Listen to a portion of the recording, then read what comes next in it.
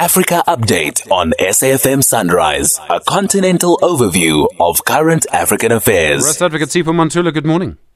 Thabo, refreshing morning and Jumbo Africa to the listeners. So in the Comoros, I suppose this was expected. President Azali Assoumani, he's going to stay in power. Absolutely. This was expected, Stephen, when the National Electoral Commission yesterday announced those results, saying that he have garnered 62% of the vote. And as you know, the opposition have alleged that those elections were a sham, were a fraud in terms of the staffing of ballots. In some instances, the closing of polls before the legally prescribed time. Now, as you know, Stephen, this is the fourth of his 5-year term of President Azali Assoumani, who's been now been given this power again to be the president of the little tiny island of Comoros Moroni.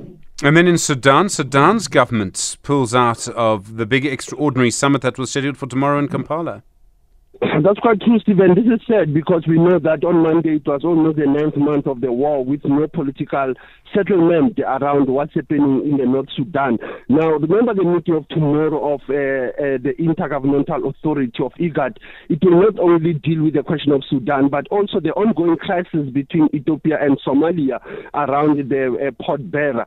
And that's where you'll see that this meeting of tomorrow also was to look at the two generals meeting and engaging, because Sudan has been having serious challenges if you look at the numbers of people who have died since April until now, and people who have left their homes.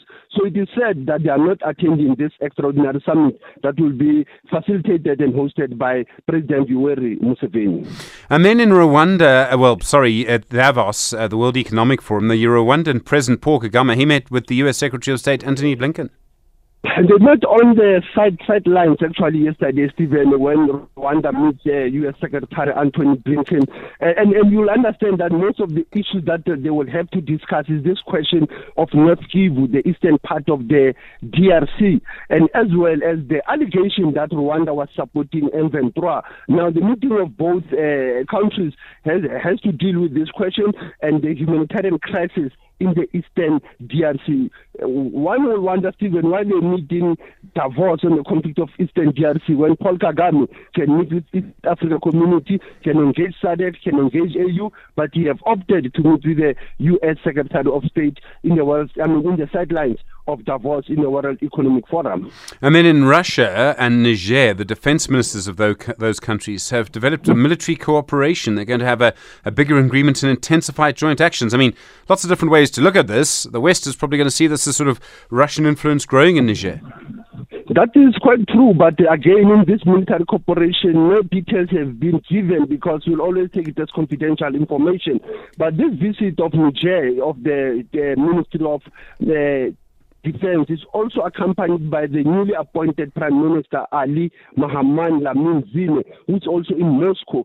So in their meeting, they are not only dealing with military issues, they are dealing even with how to support the Sahel regions in terms of its economic gains. And like you have said, there are almost United States, Europe, and China and France who have interest in the Sahel region. Now, with this Russia meeting with them on military grounds, it shows how Moscow is serious in penetrating the Sahel region.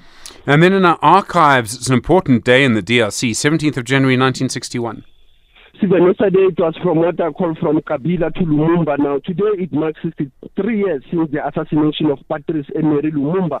And we know that the killing of Lumumba happened just after Congo was liberated from Belgium on the 30th of June 1960. The killing of Lumumba, we know the Belgians, the US, the CIA, there was a lot of complexity around the death of Lumumba. Others, they say it remained secret for years, only when they brought Lumumba's teeth in the DRC. Asante sana SG, as was still leading the conversation, SAFM. Sipho Mantula, thank you very much indeed. Russ Advocate back, of course, with us tomorrow. The story of the tooth is always one of those stories.